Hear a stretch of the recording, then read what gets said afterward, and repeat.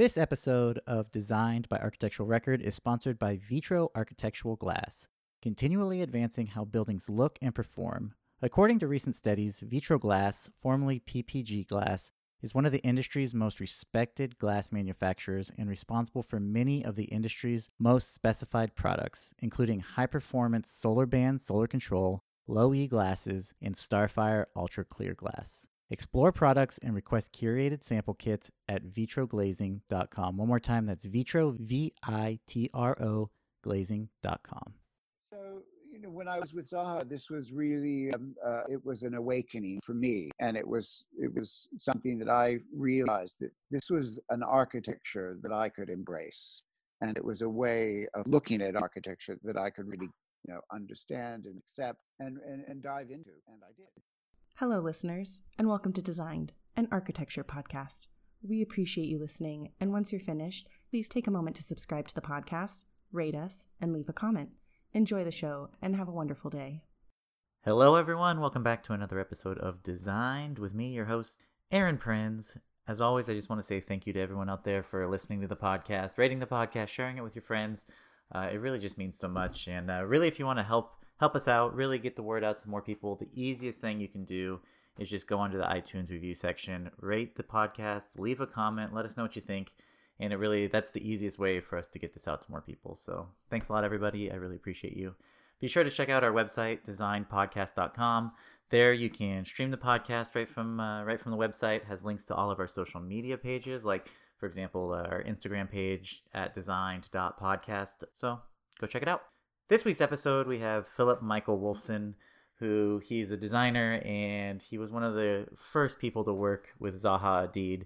And so it's a really great episode. We go into the whole history of his involvement with that firm and now how he's moved on to pioneering this realm of functional sculpture. So it's a really great episode, and he has so much advice and really a unique perspective on architecture because he's lived in both this architecture and art world and how they meet and merge. And it's just a really great conversation. So I think you're really going to enjoy it, and I'm happy to bring it to you. So sit back, relax, enjoy. Here we go with Philip Michael Wolfson.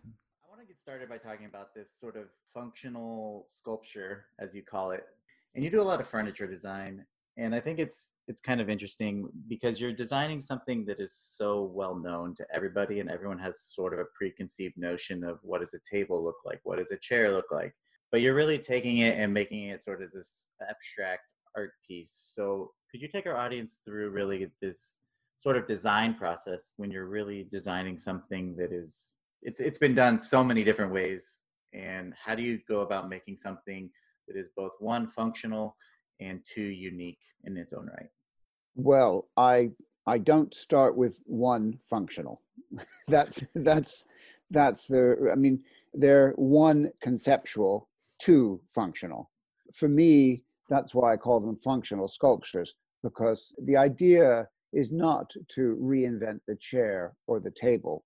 It's to create a conceptual sculpture that has a functional aspect to it. And that really came about, when I was working with Zaha, that first decade, the only works, we didn't get any buildings done. We completed some furniture for an interior for a private commission, a restaurant in Sapporo, Japan, which no longer exists, some plate designs for Swid Powell, which was a New York-based company that commissioned architects all over the world to make plates and teapots and things like that. So when Zaha and I were working on the furniture, again, the ideas came from movement and dynamics. So that's a conceptual approach.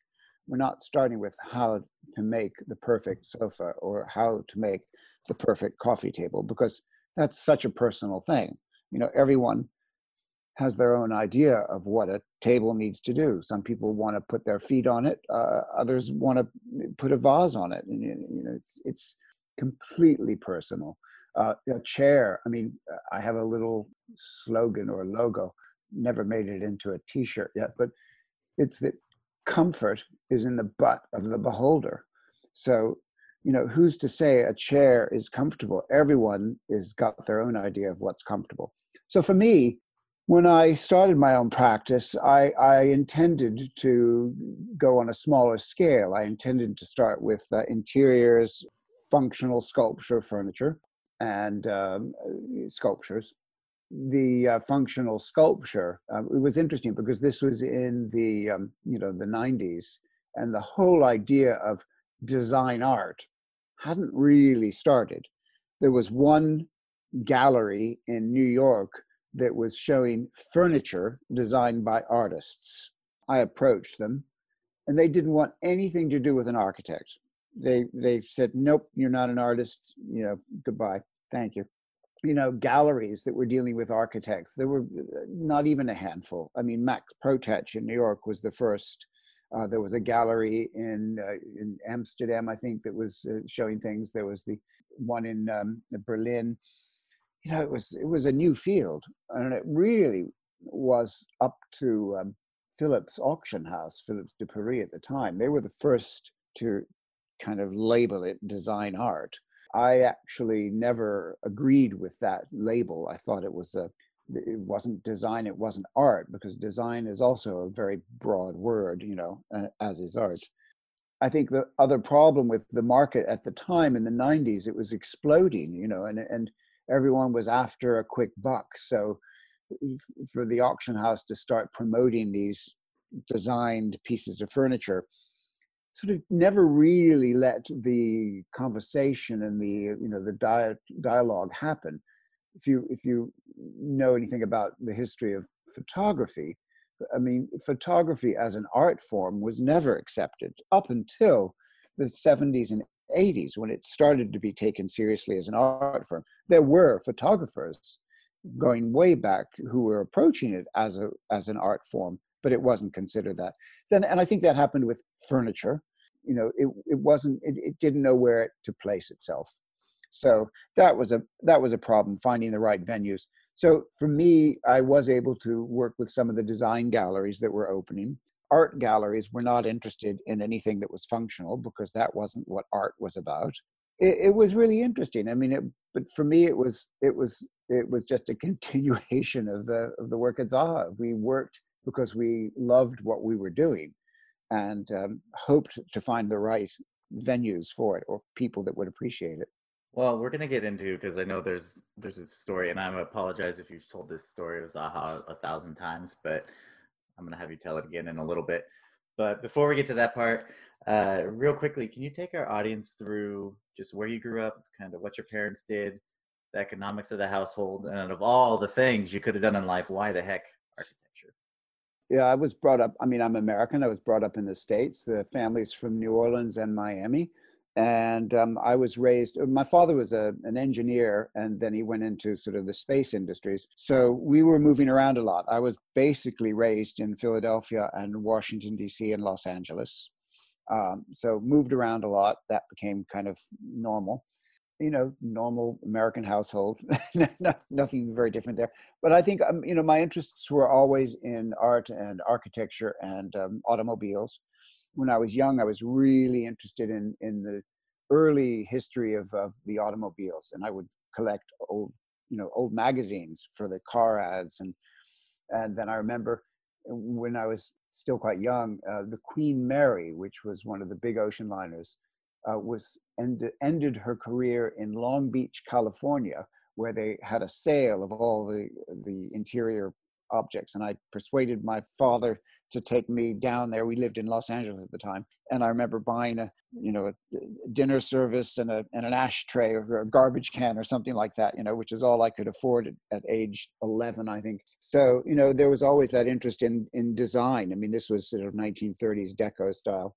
And, I went to flea markets when I was young. I think I started collecting mid-century design from a college student age. But architecture was always a passion. From when I was young, I was always interested in the houses. Now, I have to admit that growing up in suburban America, the influences that I had were very, colonial style. In Maryland, where we lived outside of Washington, D.C., you had your mock Tudor, your mock colonial, your mock Cape Cod.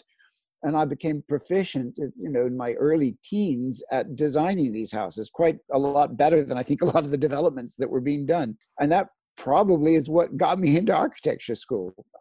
I applied to a number of universities and then was accepted at Cornell, which was very engineering oriented at the time, probably still is. So I started my education at, in a 5-year architecture program at Cornell University in Ithaca, New York.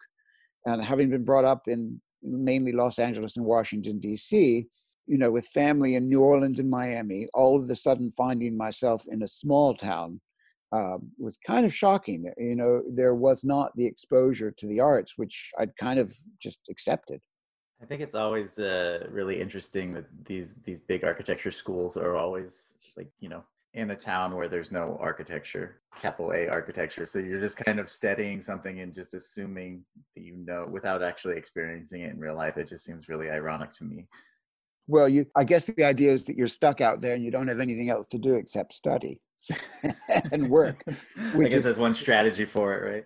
Certainly what happened. But so I was always planning to go to the Architectural Association because at the time Cornell and the AA had a strong link because the chairman of the AA, Alvin Boyarsky, had gone to Cornell. So there was this link and I would have been able to go there for a year to London, and that would have been accepted by Cornell. As it happens, when I went to London, I realized after a matter of hours, I think that, okay, this is not going to be a 1-year thing. This is what I want. I visited, we did a studio in London, and then we went to the AA, and I was really surprised just that it's not what you'd expect from an architecture school, I guess, in terms of it's pretty much in like a row house, right? And the rooms are small and it's kind of this maze of an architecture building. So I'd imagine like learning architecture in there, it's not typically what you would see if you go to like the USC or University of Texas at Austin or one of these schools where you have the shrine of architecture and the studio is this thing. The AA is kind of its own little beast in a way. Quirky yeah. Case of an insane asylum. I couldn't imagine carrying my model down like the little 3 feet wide stair maze as you go through. So what was that experience like trying to? Well, that you said it. That's exactly what it was like. It was, who would ever expected, an architecture school to be set in 3 18th century, townhouses in the middle of London? The system, the way it still operates today, is that you choose your unit master, your tutor, each year, and follow the ideas promoted by that tutor, and that's all you have. There are lectures, but they're not mandatory. You've got a structure to submit once every couple of years, and then a history thesis at the end of your whole 5. It was absurd. I'd come from Cornell, where it was what you expect from a university. You've got math, English, history, sciences, the arts, all of these classes to attend, and you have to attend classes. It's what you kind of are led to believe most colleges and universities are going to do. So this was a great slap in the face. It was really what I wanted. Also, I think I realized, that the type of architecture that was being taught at Cornell was very engineering oriented. It was, your direct modernist glass steel framed structures.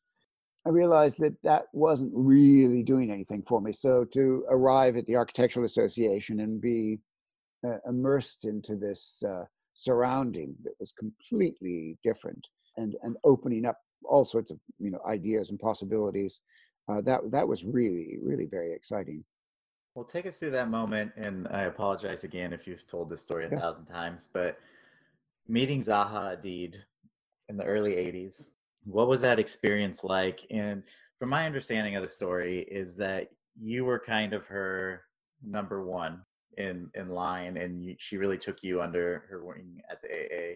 So out of all the students at the Architecture Association, it's one of the top schools in the world for architecture. What were you doing that kind of made you stand out and made her kind of take notice of the work you were doing? I don't think that's quite correct. I wasn't number one at the AA with her. At the time, this was the late 70s and early 80s. the AA was a real hotbed of what was to become, some of the leading architects in the world today. And the age group was very young. Zaha had only just graduated. I only found this out at the Princeton conference, which was held a year after her death, that the year that I studied with Zaha, which was my fourth year, was actually the first year she was teaching.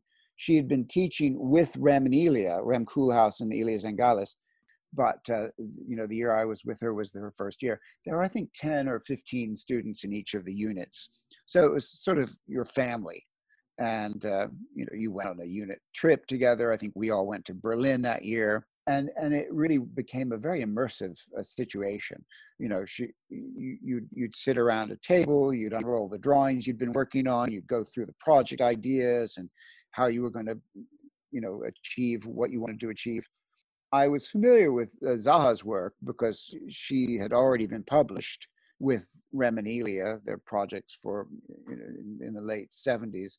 That work had been published. So it was really an inspiration, as was, some of the work, a lot of the work being done by the Italians at that time, Studio Alchemia, Memphis. Those groups were all doing some really exciting things that were very painterly, very, sort of non-architectural. A lot of very non-architectural architecture was being produced then. So, when I was with Zaha, this was really, it was an awakening for me. And it was something that I realized that this was an architecture that I could embrace. And it was a way of looking at architecture that I could really, understand and accept and dive into. And I did. And I remember there was one unit project, a review, of a project where Alvin, who was the chairman of the AA, Alvin Boyarsky, was actually in there. And I'm sure every architecture student knows what it's like to be in a review of your project. You're sort of trembling in fear. And he actually really complimented my project. So I was sort of in awe. And at the end, he sort of said something, I don't exactly remember, but it was something to the effect that, I think you should stay with Zaha. And I don't know. Well, I didn't, because my final year, I went back to a tutor who I'd had the year before, just because I wanted to graduate. And I really knew what this tutor was expecting, what I needed to pull out of a project to get to the graduation. Whereas with Zaha, it was, you were never 100% sure if what you were finishing with was going to be a final product or not. But what was interesting was that during that fifth year, I had a session, I asked Zaha, because we'd become friends at that point. And I asked her to have a look at where my project was going. And we had this really, really intense argument about the project. And I'd never before or since had such an involved architectural conversation with Zaha. But I think it was eye-opening for both of us, because it was at the end of my fifth year that she sort of turned to me and said, I think you should come work with me. And I said, I think I'd like that very much. And so I did. And well, I think it's an interesting sort of thing. And I think it kind of plays into the conversation and coming full circle in a way, because we started by talking about, you're designing something that's so well known for everybody, but the deconstructivism at the time, you're kind of creating a new architecture in a way. So you're designing something that hasn't been designed before, right? So can you take our audience through those early days of Zaha Hadid architects? And I think it's that she has such like a myth, like a legendary sort of aura about her, if that makes sense. So what were those early days like? We know she didn't have her first built work for a number of years. So over a decade. Yeah. So, what do you guys actually do? Are you guys sitting around playing ping pong? I know you did a lot of paintings. What was the office like? What was the experience like for you? Yeah, the office was her Muse flat. And if anyone knows what a Muse is in London, a Muse house, they're very small. They were the stables behind the main houses. And hers was probably one of the smallest Muse houses you can ever imagine. It was basically a kitchen the size of most people's closet on the right, and on the left was the living room, which was the size of most people's bathroom. You had a staircase that went up to the same above, a bathroom, a dressing room, and a bedroom. That was it. So a drafting table hardly fit into the living room with a chair and everything else. I mean, it was tight. And that summer, well, that was, Zaha's office had been going for a year, and the people that were in it, she had two people working for her, they both left. So that summer when I started, it was myself and Alistair Standing working on the beginnings of the peak competition, which was happening then.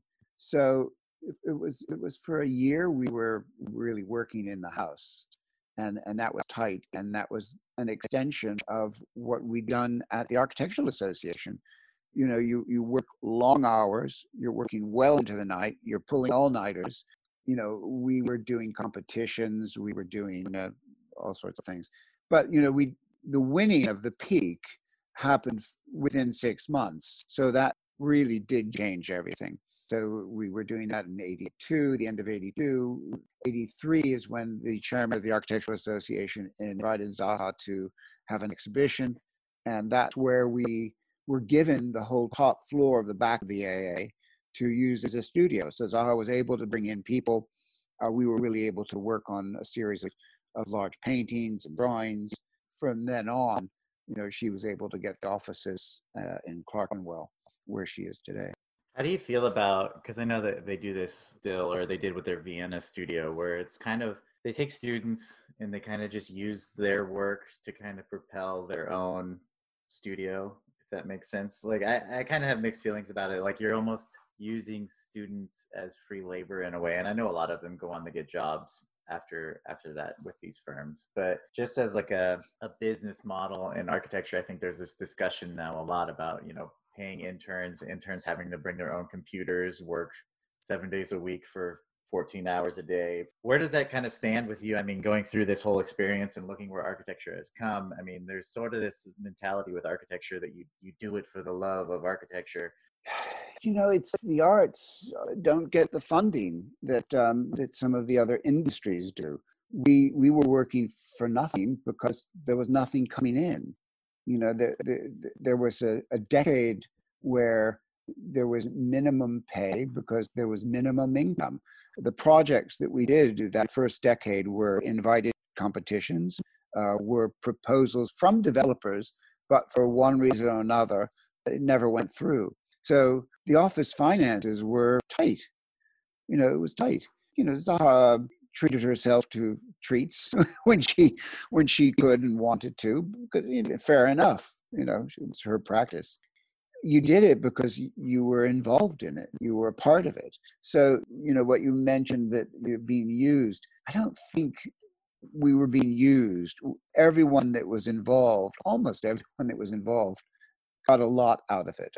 It was an experience, and you were developing yourself. Yeah. I want to get into that decision to leave. Like, you've been building for these, you talked about she didn't have a built work for over a decade, and you've been building and building and building, and then you leave right before that. So what was that process like for you? And starting your own firm, that transition, I mean, that's not an easy thing to do. So can you just take our audience through what that time was like for yourself? Well, I never really wanted to leave. It was a matter of letting the firm grow up and getting what I needed out of it. The more involved you were with Zaha, the more you were expected to be there 24/7. And, I had a partner and he was living in Switzerland. So, I would need to go away for a weekend once in a while. And that caused a lot of stress, because you can't just sort of say, oh, well, no, we need to work all night tonight. And I'd say, sorry, Zaha, I've got a flight to catch. I'm out of here. So there would be a lot of arguments about that. And it wasn't easy because I was involved. I was the lead person in the studio. And that alone was incredible, to go from being a student pretty much directly into being the senior person at the office. Okay, at the beginning, I was the office with Alistair, but as it grew, I was still the senior designer, the lead designer. And I enjoyed that. I mean, I reveled in it. There's nothing better than, having what you're doing lead the way. I mean, that's stimulating, and it's exciting, and it's rewarding. But it just came to after 8-9 years, I needed to set out on my own. Now, I didn't leave completely. Literally through the 90s, I was still in and out of Zaha's office. I had started my own practice in 91 for interiors and for functional sculpture and art. But I came back, to work on whenever I was needed. I worked on the CAC, Cincinnati Museum, a number of projects. And it was really in the early 2000s that I stepped out completely. Do you still see your influence in their work today? No, I think I think there were, distinct changes with my involvement, and then where Patrick took it with the, sort of computer-led design, which I think is, stunning. But I think there's a distinct difference. I think it's important for me to be involved in promoting the legacy of those early years, which is what I'm doing, and which is what, the foundation wants to be done once that's set up and working. And it's really quite exciting, because when I give talks on my work, and the influences of which, of course, Zaha is very important, the excitement that's generated, from these students that come up afterwards and say, oh, it must have been thrilling and how amazing, she's such a role model, that it's an impressive thing to see. That moment when she passed to Miami, can you take us through, for you, what was that experience like?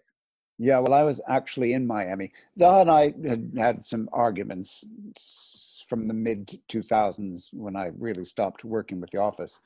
I mean, so we were really, seeing each other occasionally at events.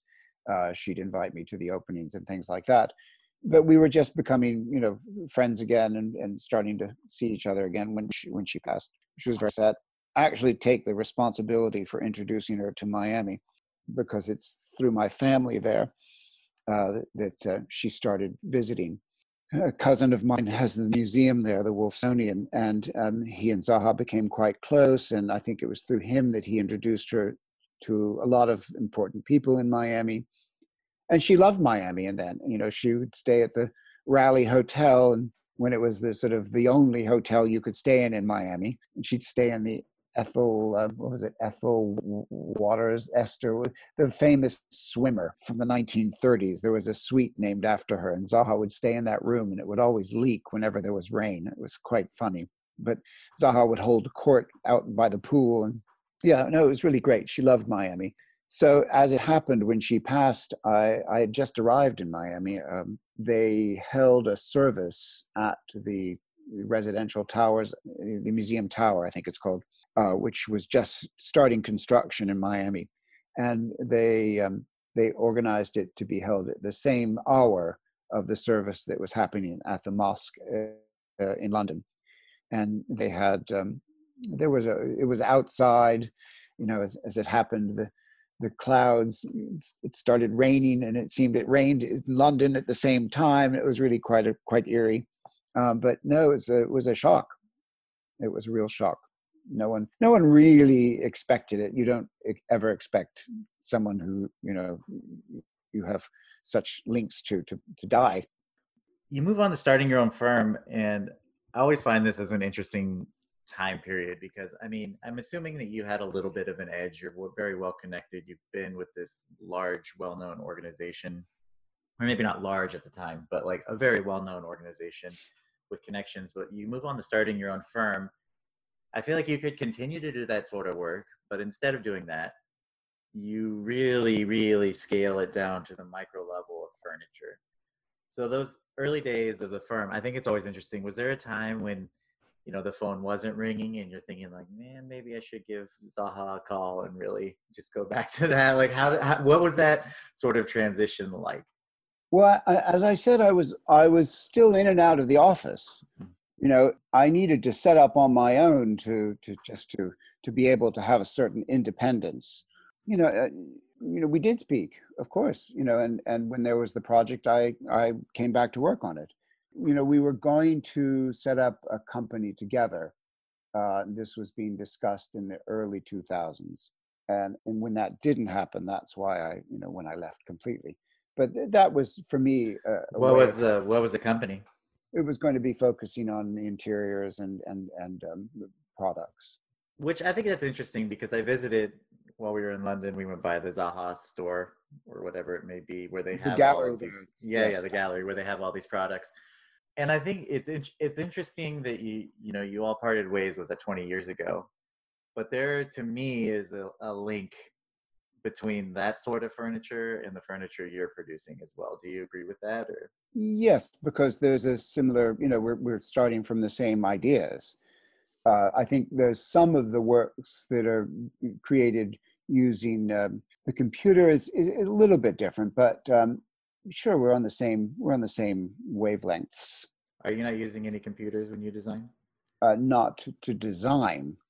I don't use it to design. I always start with a pencil sketch, and then the computer is just used to develop it.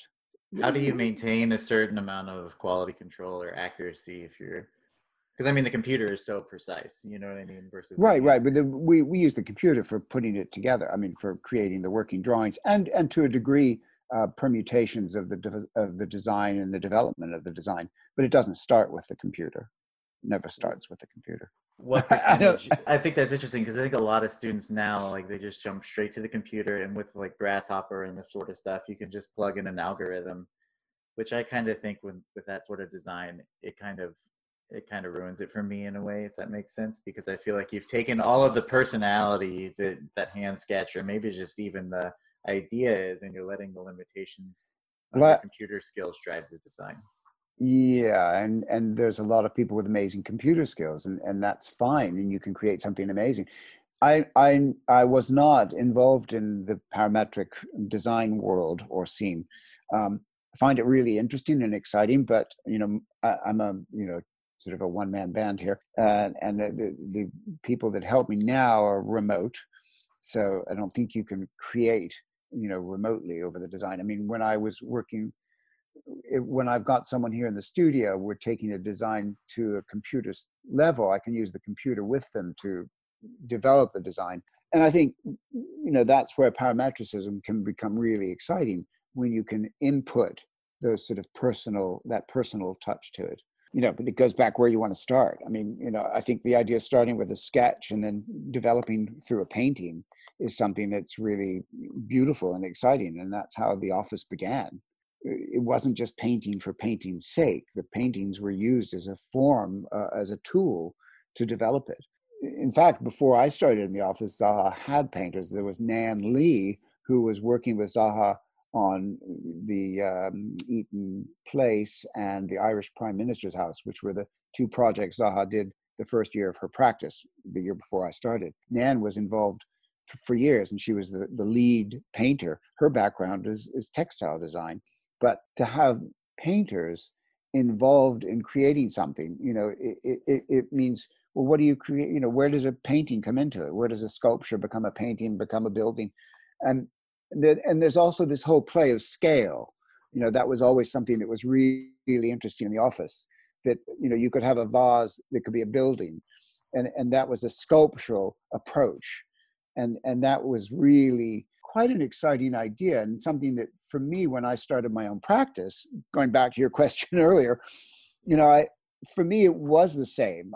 I had some private clients, some friends that wanted projects for their interiors, so I was able to do, which is what I started with my practice, was interiors and the functional sculpture. But it's the same as a building.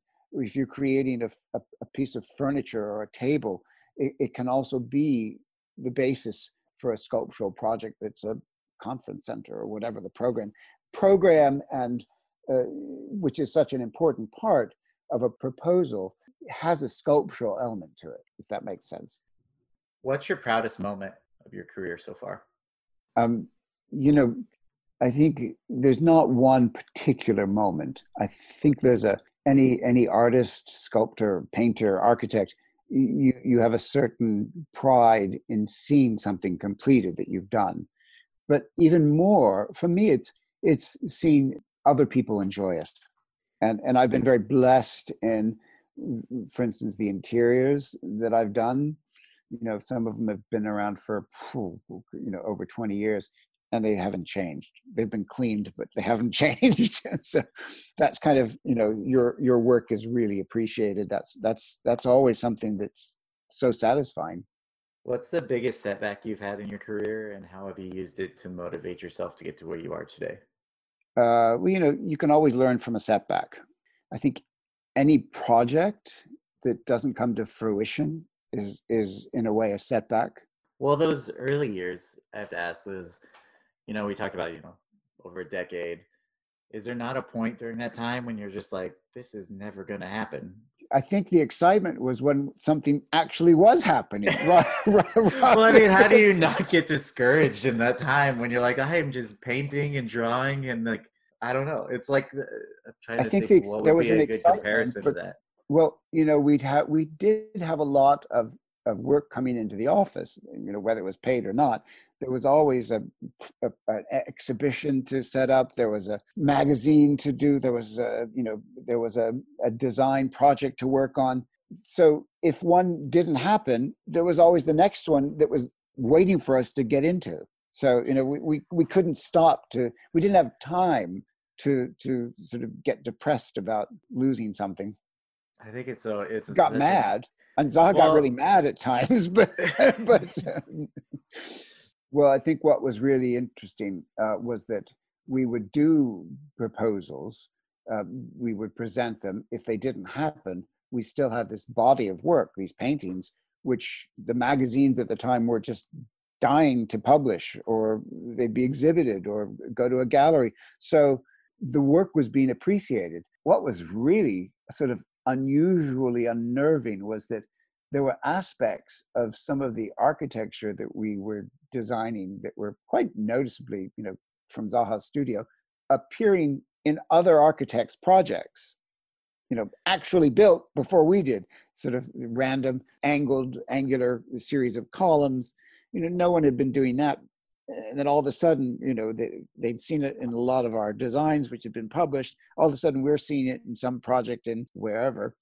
And we thought, those are the same 6 angled columns we had on the whatever project. And that all of a sudden now they're in the front of this shopping mall entrance. And so it was kind of interesting to know that, the what we were doing was being, seen so far and wide. And I think 30 years later, it's still being stolen in every architecture student's rendering. So I don't think that's changed over time. Well, there's a certain degree of appropriation that's kind of a means to understand it when you're using it. And that also, that's, stolen is a hard word because it shows that they appreciate something in it, and hopefully they're trying to understand it. I'm a judge on this. It's called the Tamayus Excellence Awards, which is a Coventry, England-based architecture competition that was founded by an Iraqi architect. So their award ceremonies are held mainly in Jordan, and so I've been to the Middle East through this and given my talks there, and it was really interesting that the first year, which was maybe 4 years ago, all of the entries from Iraq, all of the architecture entries were absolute sort of copies of what they thought a Zaha building was like. And that's changed slowly over the years, but it was really, and I asked why are these students in Iraq all doing these? And the answer I was told was that for them, this is something to look towards. This is a new way. 4 years ago, if you remember what was going on in Iraq, it was devastating. So for these students, seeing this sort of architecture that could be theirs, it was a loving appropriation. Knowing what you know now, going back to young Michael Wolfson at the AA or, at Cornell, what advice would you have knowing what you know now? You have to do whatever you're passionate about. Love what you do. Expose yourself to as many life experiences as you can. Keep open about your possibilities. and go for it, enjoy it. And don't go just to be the top, because that's not necessarily where you're going to be. But getting to wherever you're going is what you've got to enjoy. What's next for Wolfson Design? Focusing on painting and sculpture, and actually what I see is that I'm doing what I can to promote Zaha's legacy, focusing on my part in it, which was the initial development of her practice, as well as promoting Zaha as a painter and an artist, because I think she's so much more than just an architect. I think just an architect. Architecture is very important, but she's more than that. She's an international figure, and I think that needs to be really seen. She had a commitment to the public, to public space, and that's something that today the people question that about the architecture. But Zaha's initial intent was to really look at how an architecture could be a sculpture for the people and how it could be used by a city. Well, Michael Wolfson, thank you so much. This was a great conversation, and thanks a lot, man. Really appreciate it. Thank you. Enjoyed it. Enjoy, everybody. Thank you for listening to an episode of Designed, an architecture podcast. We'd appreciate you taking a moment to subscribe to us, rate us, and leave us a comment. Have a wonderful day.